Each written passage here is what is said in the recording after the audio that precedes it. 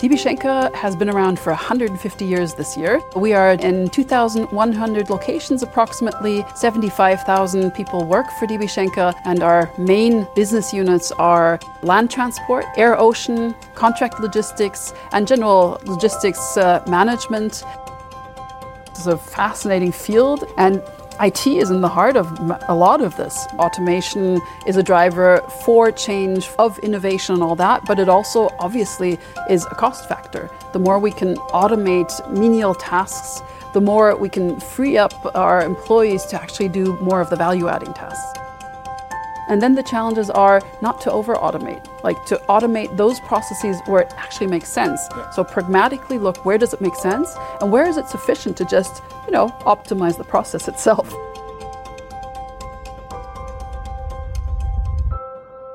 This is CRNet TV. My name is Hendrik Dekkers. I'm here today with Christa Koenen, who's the CIO, CDO, and member of the board of DB Schenker. A very warm welcome, Christa. Thank you very much. Christa, you have a master from the Albert Ludwigs University in Freiburg. You have an MBA from the SA Business School in Barcelona. You worked 17 years at Deutsche Bahn and you joined DB Schenker in 2021 as CIO, CDO member of the board.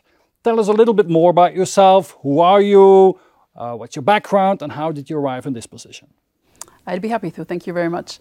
So I'm from Bad Homburg originally. That's close to Frankfurt. That's where I grew up and went to school. Mm-hmm. And after school, I studied economics in Mainz first for my, I suppose, equivalent to a BA, and then went on to Freiburg to get my master's in economics. Mm-hmm. And after that, my first real job after 2 or 3 longer internships was for a Swedish direct marketing company selling these collectible recipe cards through the mail. So I did a trainee program with them in Sweden and then moved to Paris to work as a product manager there.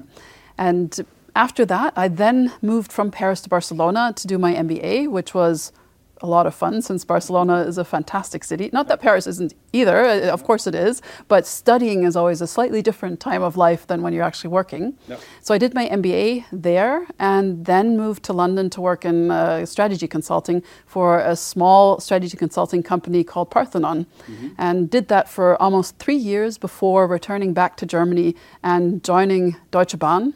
Okay. And then working in quite a few different positions throughout Deutsche Bahn. Mm-hmm. First in also strategy, doing projects, then slowly moved towards the finance area and spent quite a few years in finance, first as like a head of controlling for the services area, and later then as CFO in 2 of the companies, the second company being the IT company, and then I became the CEO in that IT company. Then a bit later on, they also made me CIO of all of Deutsche Bahn, mm-hmm. and then after that, I moved over to Schenker. Okay, so quite an international parcours. And you have an international background, I understand. Your mother is American. Correct. And you went from marketing to finance to different areas of the business and then ended up in IT. So quite a career. And so DB Schenker now. So you're here for a couple of months. Tell us in a couple of sentences, what does DB Schenker stand for? What do they do? And what is it that DB Schenker does really, really well? DB Schenker has been around for 150 years this year. So we've been elevating lives for 150 years. Founded in Vienna in 1872. And we are today in 2,100 locations approximately. 75,000 people work for DB Schenker. And our main business units are land transport, air ocean, contract logistics, and general logistics management. And we also do quite a lot in sort of fairs and exhibitions, special transports and things like that. So very broad logistics footprint and a very global company. We are, I believe, number 1 in land transport in Europe, and also have quite leading positions in air ocean, but also in contract logistics overall. So big organization, 75,000 people, global presence, so many different offices and so on. So what are the drivers for change today? I mean, all our companies are under a lot of pressure to transform themselves, to reinvent themselves. So what's going on here at DB Schenker? What drives the change? What drives the transformation? And therefore also drives IT at the moment? I think you can look at that question from 2 different perspectives. I believe that in a organization that's successful, it's always also the employees that drive change. So I can see everywhere inside Schenker are very motivated employees looking at what does this company need to really excel for our customers, to really move forward in our market. And that drives a lot of the change, a lot of the new innovative topics and all that. And on the other hand, I mean, look at the last almost 2 years now. The logistics market was very, very strongly impacted by the COVID situation worldwide. So a lot of things changed, and we had to adapt very quickly to changing needs, to a changing environment, changing capacities, and so on and so on. So obviously that was a big driver for us to actually adapt to that, to actually make sure that we were able to up our capacities, that we were able to deal with this constant change of environment. And I think we managed extremely successfully. So for us, that is also an impetus for change, not just in the moment, but also looking at how we can use that success and future-proof it and make sure that we continue that on forward. The pandemic has really been an accelerator for change, I think, and especially the way that we work. Not only people working from home, office people working from home, so much more than before. But I think we're redesigning the way that we work. We're reinventing the way that we organize our work because of the pandemic, but also I think because there's a new generation of software tools available. So let's talk a little bit about the enterprise automation tools that are out there today and how you use them today. So can you tell us a little bit, where are you in that journey? Where are you with RPA, with software robots, with artificial intelligence and so on? Well, we've been on that journey for a couple of years, since automation is a driver for change, of innovation and all that, but it also obviously is a cost factor. The more we can automate menial tasks, the more we can free up our employees to actually do more of the value-adding tasks. So it's been quite the focus for the past couple of years. And we look at, if you look at logistics, there are a lot of paper-based processes. I mean, just traditionally, obviously, still today and very traditionally. And also, there are so many different interfaces between customers, the companies that are sending the goods, us, and all sorts of different interfaces. So there's a lot of, if you do all that manually, there's a lot of margin for error there. So we started off looking at the actual processes, like sort of customer facing, looking at how can we automate everything around them getting the correct proof of delivery, getting their billing quickly and all that. So that's one of the big areas of automation that we started off with. Currently, we have about 150 plus use cases that are ongoing in the RPA field. And all over, like globally, all over the world in production. So that's just one example of it. But we also have our chatbot Betty, especially here in Europe, in I think it's 8 different countries now actually active and live, though I think it's 7 countries in Europe, plus in Singapore. Internally, we use Betty. So that's a different type of automation and using AI to actually be able to respond to customer queries, at least to the simpler ones, in a much more timely manner. But for us, automation then obviously, and also actual robotics, extends into our production much more, because we look at warehouse automation as one of the big drivers of productivity, using different aspects of robotics and robots inside the warehouses for picking, for labeling, for example, but also automating forklifts and things like that. And we look at autonomous driving, obviously, being in the logistics space, and look at how can we use that to also optimize our operations and drive that forward in different countries. So a perfect category, a perfect company to do a lot of automation. Some people say that typical back office processes across industries, that you could automate them, at least 30% of them. Do you agree with that? Do you also see that? And where do you would you picture yourself today, and how much progress could you still make in automating these these more manual labor processes and so on? I would actually almost tend to disagree because I think 30% is a bit low. Okay. I think if you actually look at the back office processes and go forward, who knows how many years, that's a bit up for discussion. But I think that probably the percentage at the end of the day, if you really were radical with this automation, could be quite a lot higher than those 30%. Where are we today on that? We do have quite a few processes that we at minimum piloted or locally automated in that area. I think we still have quite a lot of potential to now scale that up and to be slightly more structured after the first phase of innovation and actually pushing it out there to really go big on the more global processes and all that. So we're on that journey, but by far not where we want to be. Okay. Now, the first and foremost, I would think, reason to do this is cost optimization. But can you also use these concepts and these tools for innovation? Can you do new things with this? I think it's obviously cost optimization, but it's also increasing the quality. That's one big thing that I see as well, because with all these manual processes, there's too much margin for human error. It is also freeing up our people to be able to use their time more for the value add things.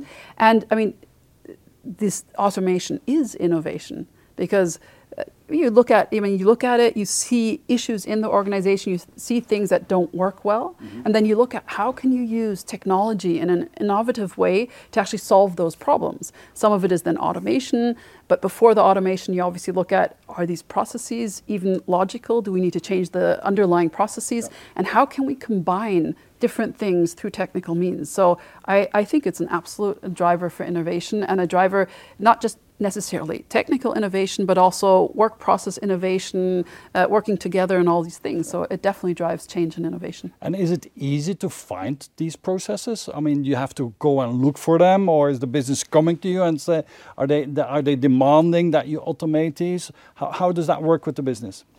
Definitely the business is looking at where do they feel pain and where do the customers feel pain, and then come and say, hey, we want to automate. Either give us the tools so we can do it or help us automate. And depending on the size of the issue, it is either the business driving forward the automation or us helping coordinate it and drive the automation if it's slightly bigger or needs to be connected with interfaces to too many other applications. So you say you have already done quite some work, but there's still a lot of work to be done. And what are the major challenges to accelerate this and to implement to a maximum the new automation platforms and systems? Major challenges, okay. I mean, there's always, with all these things, with all projects, there's always a lot of challenges.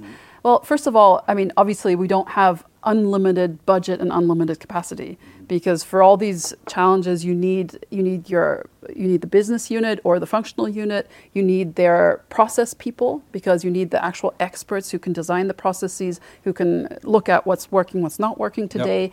And then you have to make sure that you have the right technological platform tools and all that then fit seamlessly, ideally, into your organization. So, those are some of the big challenges. And then the challenges are not to over-automate, like to automate those processes where it actually makes sense. So pragmatically look, where does it make sense? And where is it sufficient to just optimize the process itself without actually using technology and trying to do something there. And then also, I think a big challenge is to try it out. And if you see that it doesn't work, to just stop it, to not continue on and push and push and push. And finally, I think one of the challenges is to go from a pilot phase to scaling it up to enough scale to actually reap the benefits that you had originally wanted to reap.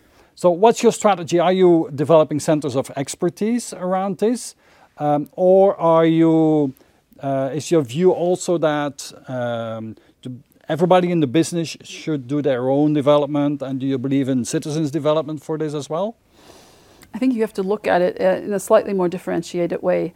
I believe it's necessary to have a center of excellence that also gives guidelines and decides on which technologies and which platforms are useful for which size of effort and all that. And then we today have that. And then we also have decentralized centers of excellence, if you so will, or expertise. And so in that combination and with the business together, I think it works, but and I mean, the goal would be for the smaller automations that are very local, that don't need to be scaled over the whole business because the processes are very different, to definitely give tools so the business can do quick automations that really solve a local pain, but that can be done there because the tools and the guidelines are clear, and it's clear what you need to do so it's secure, what you need to do so it fits seamlessly into the environment, and so on and so on. So yes to all of it, I suppose. Now you have the more enterprise tools like UiPath software and other vendors out there. But do you also believe that every white collar in the organization will have their personal robot, and that is something that will sit on everybody's laptop in good times? It really, I think, depends on the job that person is doing. I doubt that it will make sense that everybody has their own personal robot. But depending on the job that they do, I'm sure that a large amount of people will come in contact with automated processes. Yeah, okay. So Krista, let's talk about the relationship between the CIO and the CFO. I know that you've been a CFO yourself for a subsidiary of Deutsche Bahn. You're now a CIO, CDO, so you know both roles very, very well. In my view, in my humble view on things, I sometimes look at the CIO as the innovator, as the digital champion, and I look at the CFO as the more conservative, controlling factor in an organization. Is that correct? Is that how that is organized in many companies today? It's a very good question. I think that, first of all, the two roles are very complementary because both the CIO has a complete overview of the company, since at the end of the day, just about all the company's processes are coded into IT. Yep. And the CFO has the complete overview of the company from the sort of KPI financial aspect of it. So I think that in itself is a very complementary relationship when you see the company from two different perspectives, and that gives you the whole picture in the end. I guess by the nature of the job, the CIO, CDO is more innovative than the CFO, just because that's part of the job description to see how can you modernize the company, how can you use, what technologies are out there, how can you use it for the success of the company and therefore for the customers.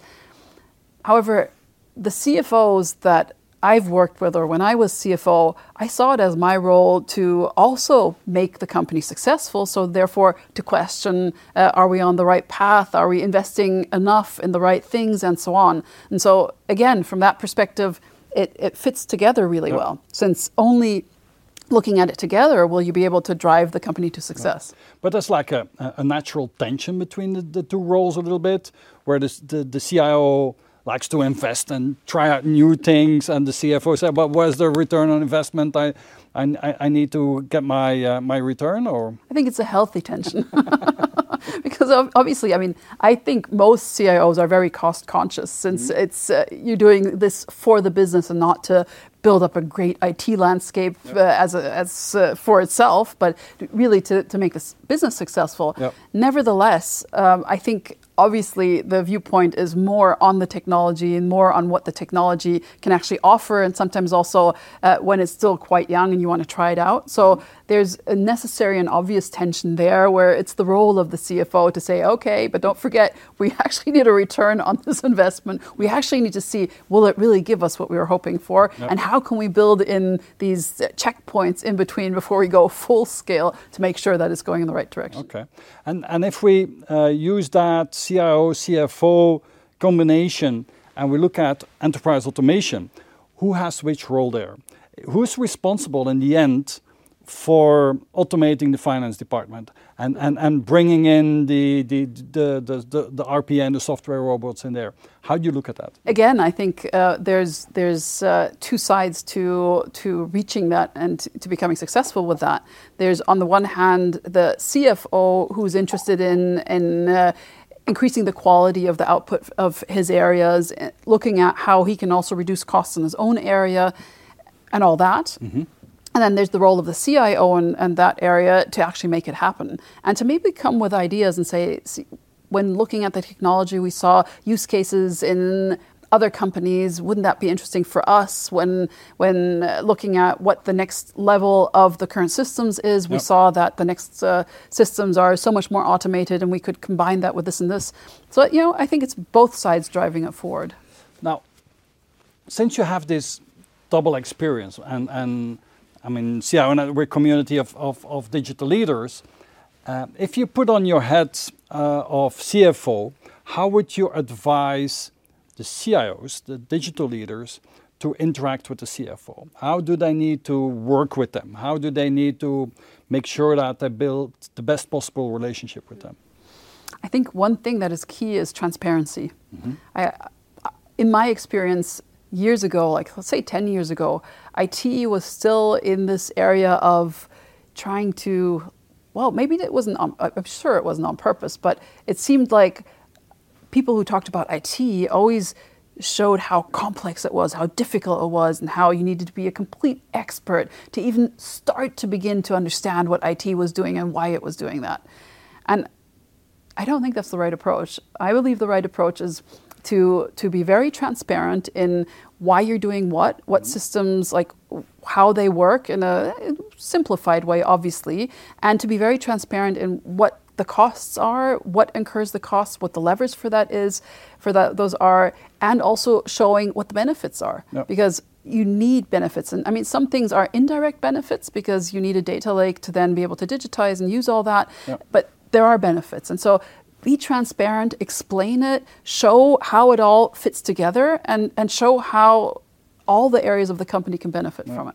But that's an interesting way to look at it. So you could say that 10 years ago, the CIO had the monopoly on IT and digital, and he was keeping everybody maybe a little bit in the dark on it. But nowadays, there has been an emancipation, and every CXO should be on a good level to understand the value of IT and digital, right? Absolutely. I think that's a good way of summarizing that. And 10 years ago, I have the impression, and maybe that's wrong, but my impression from thinking back to then was that IT was more like showing what terrible things would happen if you don't invest in IT, and not so much looking at the benefit side and simplifying it in a way that's really understandable. Yep. And now, I mean, we were talking about citizen development just a couple of minutes ago. Obviously, the trend needs to go towards more citizen development. It needs to go towards more general understanding. I believe the actual profile of managers in the future will always have certain aspects of IT. Yep. I mean, look at HR, for example.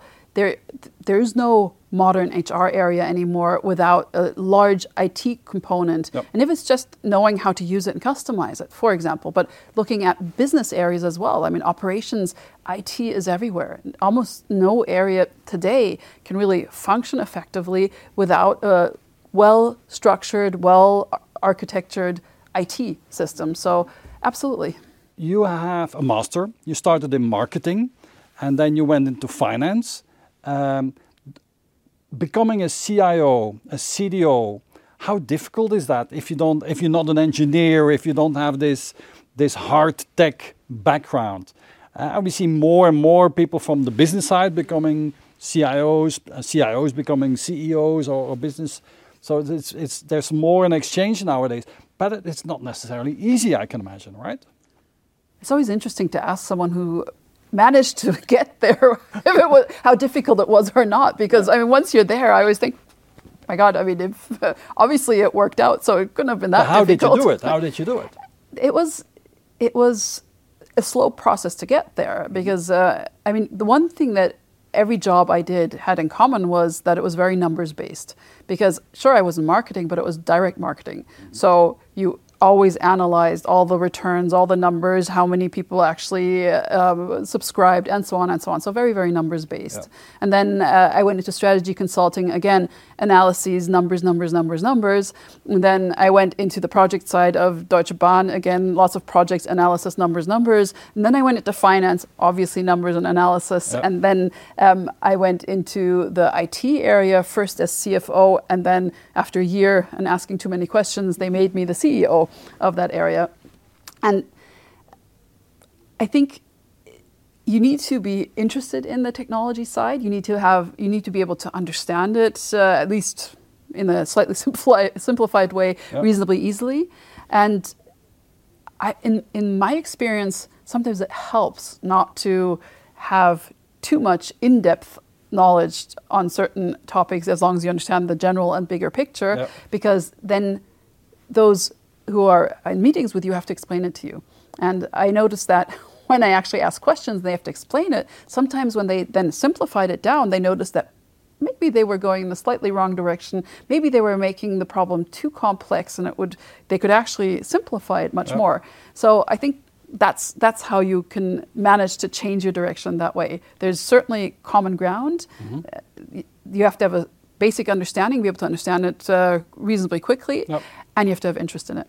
But you have to earn the respect of the engineers and so on. So that's so. I can do things that they can't since I have a different background. So it's again complementary. So with your background and with your team of 3,000 people, how would you define fundamentally your role? What is it that you spend most of your time with? I think most of my time, I think my time is split between different topics. I spend quite a lot of time with my team discussing sort of the strategic direction, discussing what we want to achieve by when and what is necessary to get there.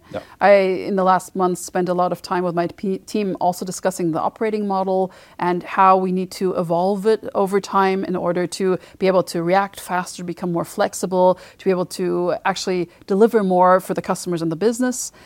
Then I spend my time on very operational topics, usually more when things are going wrong than when they're actually working really well. So obviously troubleshooting, escalations that reach me, and looking at what are the solutions around that. So those are topics in IT and digitalization that I spend my time on. And I spend my time, obviously, with my colleagues in general topics for Schenker, looking again at sort of our strategic development, looking at what are specific issues inside of the business units, how can we assist from IT and digitalization standpoint, how do we want to develop the company forward, and what can IT and digitalization do to make sure that will be successful. Christa, let's talk a little bit about IT and digital at DB Schenker. I understand you have a big team, 3,000 people that take care of it on different levels, international, regional level, country level, and so on. Give me a little bit a picture of how you have organized, or how IT and digital is organized in the company today. So basically, we have a matrix organization, I suppose. I mean, with a large, reasonably complex company like ours, I think the matrix is the only way you can actually cover different aspects of it. We have the business unit IT heads. So for, say, Air Ocean, I have an IT head. For land, I have an IT head. For contract logistics. And I also have CIOs in the big regions, so APAC, Europe, Americas, and they have an organization under them as well. And additionally, I have a global organization, so things like infrastructure is organized globally with a head of infrastructure, governance is organized globally and has some counterparts in the regions to make sure that the guidelines are clear to everyone and are being followed and things like that. So it's a mixture between core IT that is organized globally and then regional IT and business unit IT as a matrix. And we have our technology centers that we have bundled expertise in, and also software development, things like that, in different locations. So let's talk about 2022. What are your main programs for today? Is that in security? Is that into ERP? Is that into cloud? Where's your focus on major axis, let's say? Wow, you think that's a small question, but really, obviously, in a large organization like ours, it's a really broad spectrum of our programs. I mean, let's start with the basics. I mean, we are obviously a company that's been around for 150 years, so our IT has been around for as long as IT has been around, grown along with the company. So we always have large modernization programs running, and so we have several running right now. we, as most people, are obviously in the midst of our S4HANA migration project. We have a large modernization project starting up in the HR area. We are continuously modernizing our TMSs, or our transport management systems, and so on and so on. So that is obviously one big focus, that we continue on evolving our general... Making sure that the legacy doesn't grow, the technical debt doesn't grow. Yeah, exactly. We are quite far in our cloud migration, so all the big systems have been migrated now for quite some time, but we are migrating now more of the local servers. That's still a program, accelerating to cloud and looking at how we go forward there, and make sure that we become more and more standardized and harmonized when it comes to that. We are looking at continuing our journey towards an agile organization. We have large areas that work in a very agile way with the business, but not all areas yet. So we are looking at what's the next area to expand that to, because we see absolute benefits in working closely with the business in joint teams and driving forward all the topics in that way. Then let me think. Obviously, cybersecurity that you just mentioned is always a topic. That's an ongoing program. It's becoming more and more important, apparently, no? I don't think it's becoming more and more important. I think it's just people are becoming more and more aware of it, I think, is more the thing with that. So obviously we're continuing with that. We on the digitization side, we are looking at continuing to scale certain topics in IoT, in automation, and topics like that, to also increase the usage of our customer-facing platforms, things like that, and also looking at where do we need to expand that, where are new topics that we then need to go towards. So it's a very broad range. I can imagine. And why is it that, I mean, there's a skill shortage, right? I can imagine here just as well as in many other organizations around the globe. So why would people come and work in your team? What is special about it? How do you make IT fun in DB Schenker? First of all, Schenker is a cool company to work for. I mean, we had it earlier. Last 2 years, I think everybody became so much more aware that logistics is one of the things that keeps the world running, keeps the world moving. Because without logistics, when logistics change, supply chains start to crumble, all of us feel that in our daily life. So I think logistics is a fascinating field. It's a very, very global company with lots of opportunities all over. And IT is in the heart of a lot of this. Then in addition, so working for us means inside IT, you're actually seeing how your IT solutions are being used in day-to-day work. You can go and almost touch it. And in addition, we are moving much more towards a more agile way of working. So it's a faster moving environment. It's a more innovative environment with all different aspects. And on the other hand, I think companies are interesting that actually have a broad spectrum of technologies. Because, I mean, there's so many different IT people with so many different interests. Some love the really new stuff and trying it out and driving it forward. Some find satisfaction in keeping the more legacy stuff running and figuring out how you can do that, even if really, in theory, it shouldn't be running anymore and things like that. So I think we have a really broad spectrum to offer anybody who's interested. Let's talk a little bit more about you.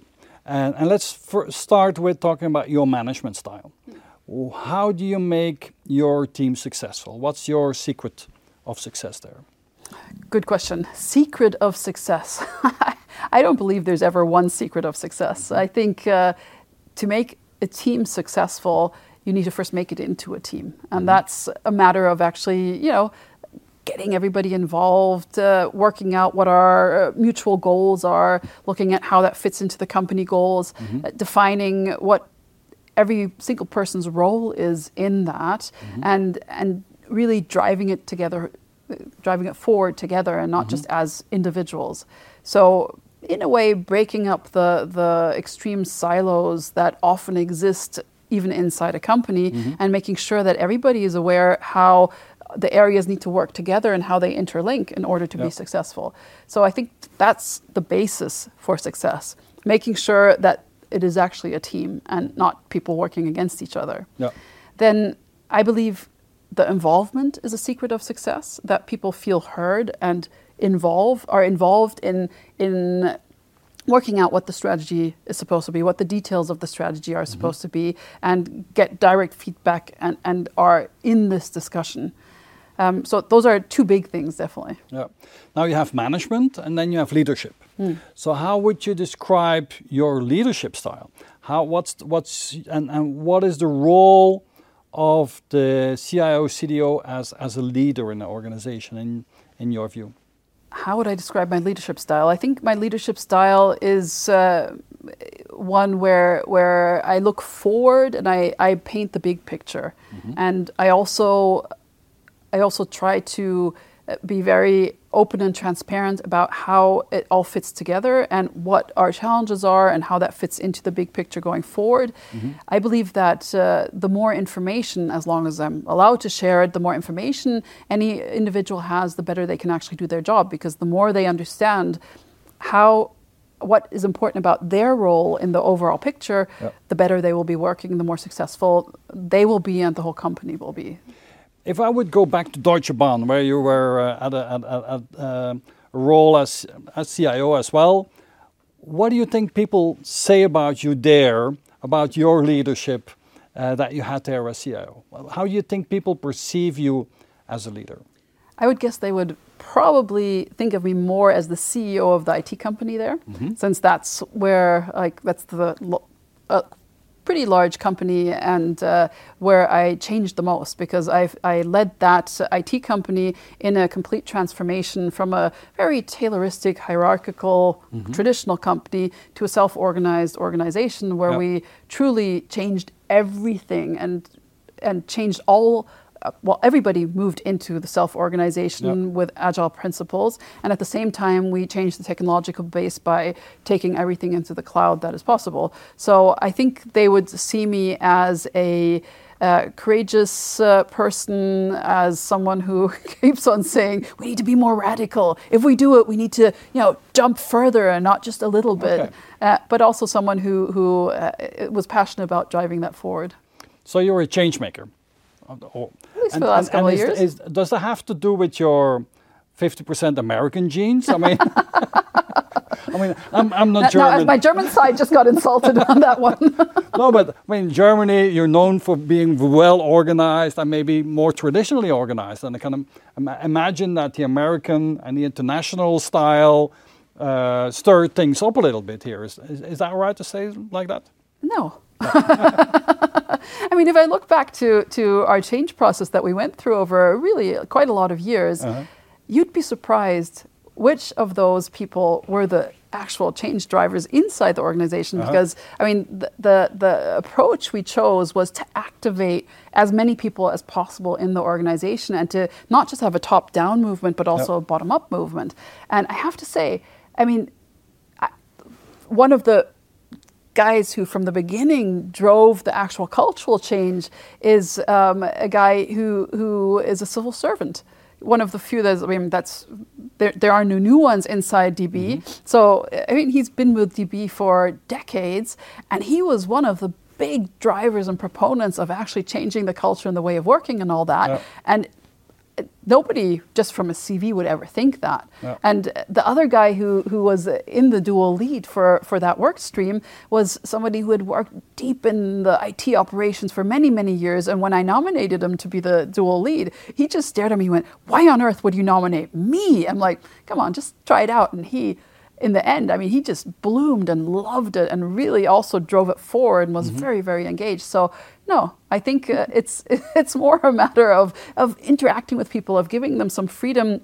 When you have the general direction down and discuss that, giving them freedom to actually work it out and drive it forward. And obviously you have to find the right people who really want to do it, but there are a lot of them out there. And what is it that drives you? Because this is a demanding job, I can imagine. And sometimes. Sometimes.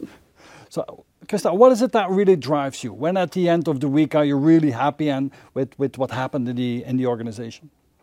What drives me? I think actually seeing that we're changing things for the better, seeing that we are delivering for our customers out there and for the business, seeing that, any project, any topic that you drive forward will always, start stumbling a bit and always have some roadblocks, but seeing that we are able to, that people are motivated and that they're driving forward and removing those roadblocks, and that more and more people are, taking the responsibility and truly looking at what is best for the company and driving it forward, and to be part of that and to be able to, have their backs and say, okay, that's the direction, I have your backs if there's issues. That really motivates me and drives me forward. Let's talk about a bit more about your personality. You shared with us your MBTI profile. You said I should take it, and there you go. Now I know. And the test said that you are an ENTJ. An ENTJ, also known as a commander. And commanders are decisive people that love momentum and accomplishment. And they gather information to construct their creative visions, but rarely hesitate for long before acting on them. Let's first talk about the positive side of commanders. People of this type, their strengths typically are that they're efficient, that they are energetic, self-confident, strategic thinkers, charismatic, and inspiring.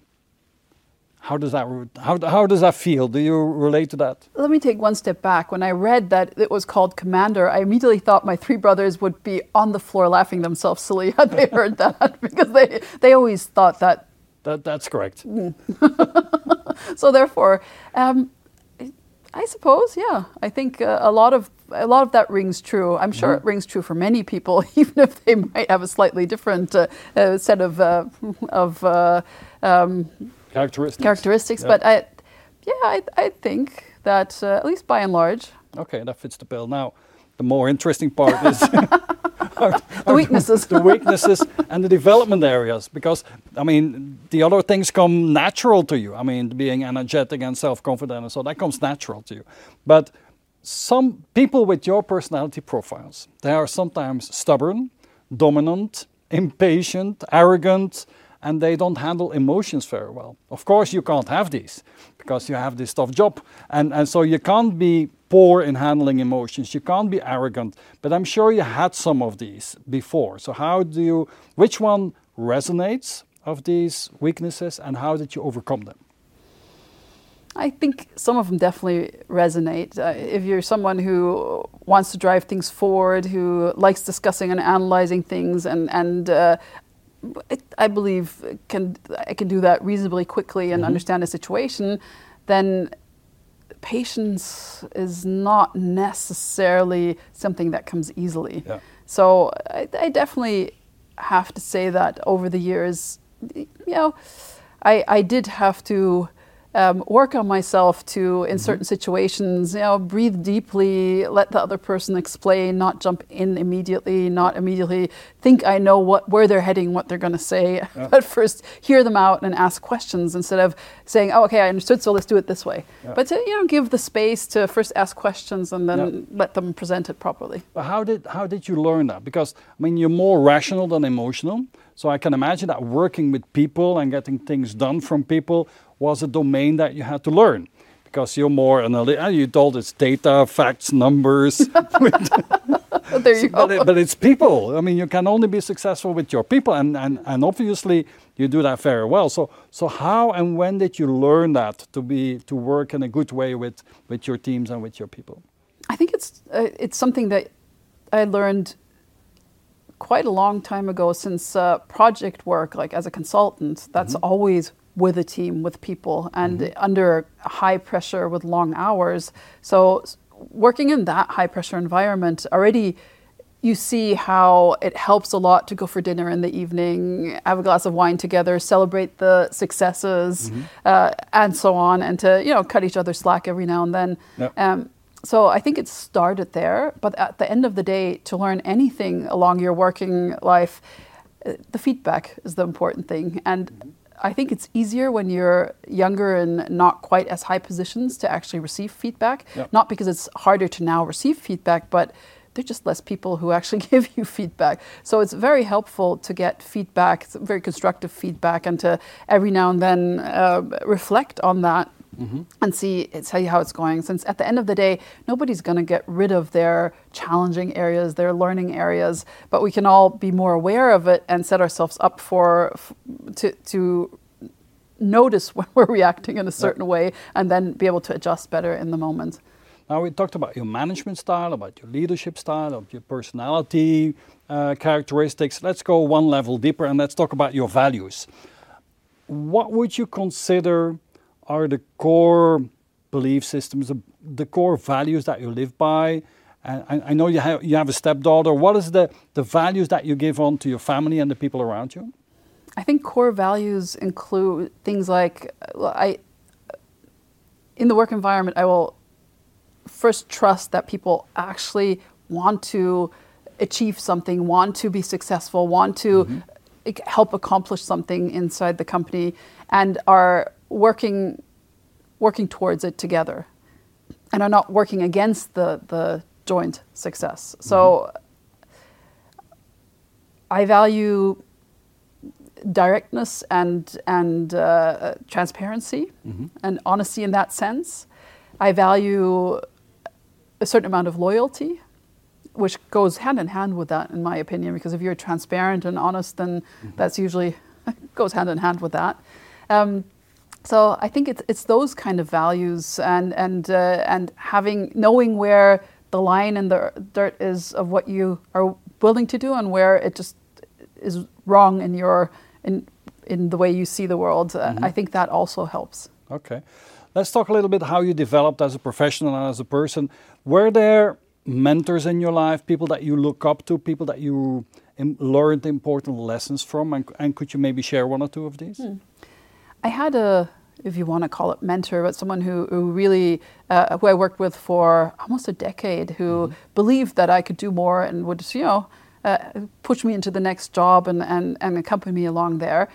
And I think one of the things that I really liked in his leadership style or management style was that he communicated a lot. Like he would, that's, as I was saying earlier, like the fact of like any information that you can share, he shared, so that we always knew what the big picture was. We always knew what was going on, which helped us, even if our job was a much smaller one, to actually do our job well, because we knew how it fit into the big picture. So that was one person and one example where I thought, yeah, that's a really good way of doing it, because it really brings the other people with you. Okay. Do you have a personal mantra, a saying in difficult times you can use that, or that you live by? I think not explicitly, but I think one thing that might be a kind of mantra, but that I more noticed in interviews when people say, "So, what was something that's like was it called that really went wrong?" And I find it very hard to say, because there's very few examples where something went wrong and that was the end. Usually you solve it and you push forward and you solve it and you continue working on it until it's successful. So, and then the bad thing sort of fades. So it's hard to remember those kind of things. And I think that's, in a way, a kind of mantra, or at least an outlook on life, to say, okay, it might be bad, but let's find the good thing in it and let's find a way forward. Okay. That's definitely, I think, characteristic. Now you brought the next question up, and that's my favorite question. Yeah, then let's try it. I mean, you're obviously very, very successful, but everybody makes their mistakes. Oh, sure. So what was your most brilliant failure that you in your career have ever done, and what did you learn from it? I mean, I love that question. It just sounds so nice, even. Absolutely. But it's also really, really difficult to answer, also because, failure seems so final. I mean, we need to fail fast nowadays, so failure is accepted. I know, but that's why, and mistakes. But I was thinking about it, and I thought back to a company that I was working for, and we were looking at how to turn around the company, and we had to really analyze how were operations working. I was there as a CFO, how did operations work and all that. And we had this head of operations. I was in the board of management. We had this head of operations, and he was this really brilliant guy, and we all trusted him, and that I think to trust him and not ask enough questions was the big mistake that we made, because he would like have all these analysis and write everything down, whatever, and then bit by bit over the months, we noticed more and more that his team wasn't really happy because he'd have these bizarre meeting hours. And then we noticed that though it was all logical what he was saying, the fact base wasn't really there, and so on and so on. And it ended up with him having to leave his position because it just wasn't tenable anymore. And we noticed that there wasn't a single actual document where all these things he had been telling us for months was actually documented and the concept was actually spelled out, because the computer he handed in had nothing on it. So that was a very interesting learning experience to give someone the trust and have these intense discussions, just to notice that it was all logical but slightly built on quicksand. Okay, so you learn trust is important, but also do controls and checks is important and ask the as right well. questions. Okay. If you look back at your personal life, professional life, what was maybe one of the best things that has ever happened to you? I think having the opportunity to work abroad for so many years in so many different companies, but also study abroad, I think that was fantastic, because I met so many people, learned so much, was able to live in countries. And even if my first job, I started off in Sweden. I had never been to Sweden before until I went there to sign the contract to start as a trainee there. Yeah. And I always thought, oh, Sweden is so similar to Germany. Yeah, no. It's not. In some ways, of course, but in many ways it's not. So just to have this eye-opening experience from even a country where you think it's so similar and then go to so many different ones, that was fantastic. Okay. Now, a bit more personal question maybe, but in your life, what is it that you fear most? And what is it that you love most? I fear most losing close family and friends, and I love most my close family and friends. Okay. So family is important, friends are important. Very. So, you have, like we said, you have a very busy job. What is it that you do outside of work? Where is your passion outside of work? That's so interesting. I read this article the other day about the word hobby. And this guy was going on and on about, so I feel so deficient because I have no hobby. I'm interested in many things, and I can't really say reading and meeting friends and traveling as a hobby. No. And so I sort of read that, and it resonated to a certain extent, because passionate. I love meeting up with friends. I love traveling to where they live and spending time with them there. I love reading, but something like, I don't know, that I'm into these model trains or something, that no. And what is it that you read? Is there any specific domain that you're more interested in? Yeah, urban fantasy. Urban fantasy. If you want to know the truth, because it is one of the most relaxing things ever. I read all sorts of other things as well, but if I really want to relax, and I prefer reading to watching TV, and it takes you completely away from reality. And if it's well written, it's just so capturing, so that when you're reading, you can't do anything else. When you're watching TV, you can quickly do this chore, quickly do that. But when you're reading and something that's engaging, you just totally somewhere else. So that's how you get into the moment outside of professional life and so on. So Krista, we always end these interviews with asking our talent what their advice is that they would give to the younger self or to future digital leaders. So with all your experience, from marketing to projects to finance to IT to leadership, if people that are watching this video and that also want to be in your shoes, what is the advice that you would give them? I think there's several pieces of advice. Follow your curiosity. So take the opportunities, go and do it. Get over your slight fear. And if you believe that you can be, at least there's a 50% chance at least that you can be successful in a job, that's sufficient. Go for it and do it. So that would be like some of the advice. And then when I was at business school, in the second year you have to also do a fun course. So I took a course called Culture, Communication and Change. So a little bit of foofy but fun, but interesting as well. And in that course, there was a guest professor, who came and he said to us, let me give you one piece of advice. As fast as you possibly can, you need to save 3 to 5 monthly salaries, because that's your walk away money. So if in your career you come into a situation where you either ethically or for whatever situation you say, this is really not me, I can't do it, I won't do it, you can walk away because you have 3 to 5 monthly salaries, Yep. not hidden away, but saved away, that give you the freedom to walk if it is totally goes against your grain, goes against your beliefs. And I have to say that was one of the most liberating and freeing pieces of advice. And that would be the advice for any young person, if they can save up the money so that you have The freedom. the freedom that you can, that you can stick by your beliefs and that you can walk if you have to. Okay. And with this, Christa, I would like to thank you for your hospitality. It was a pleasure being here and doing face-to-face interviews again, and for your time and for sharing all your good ideas. Thank you so much. Thank you very much. It was a lot of fun.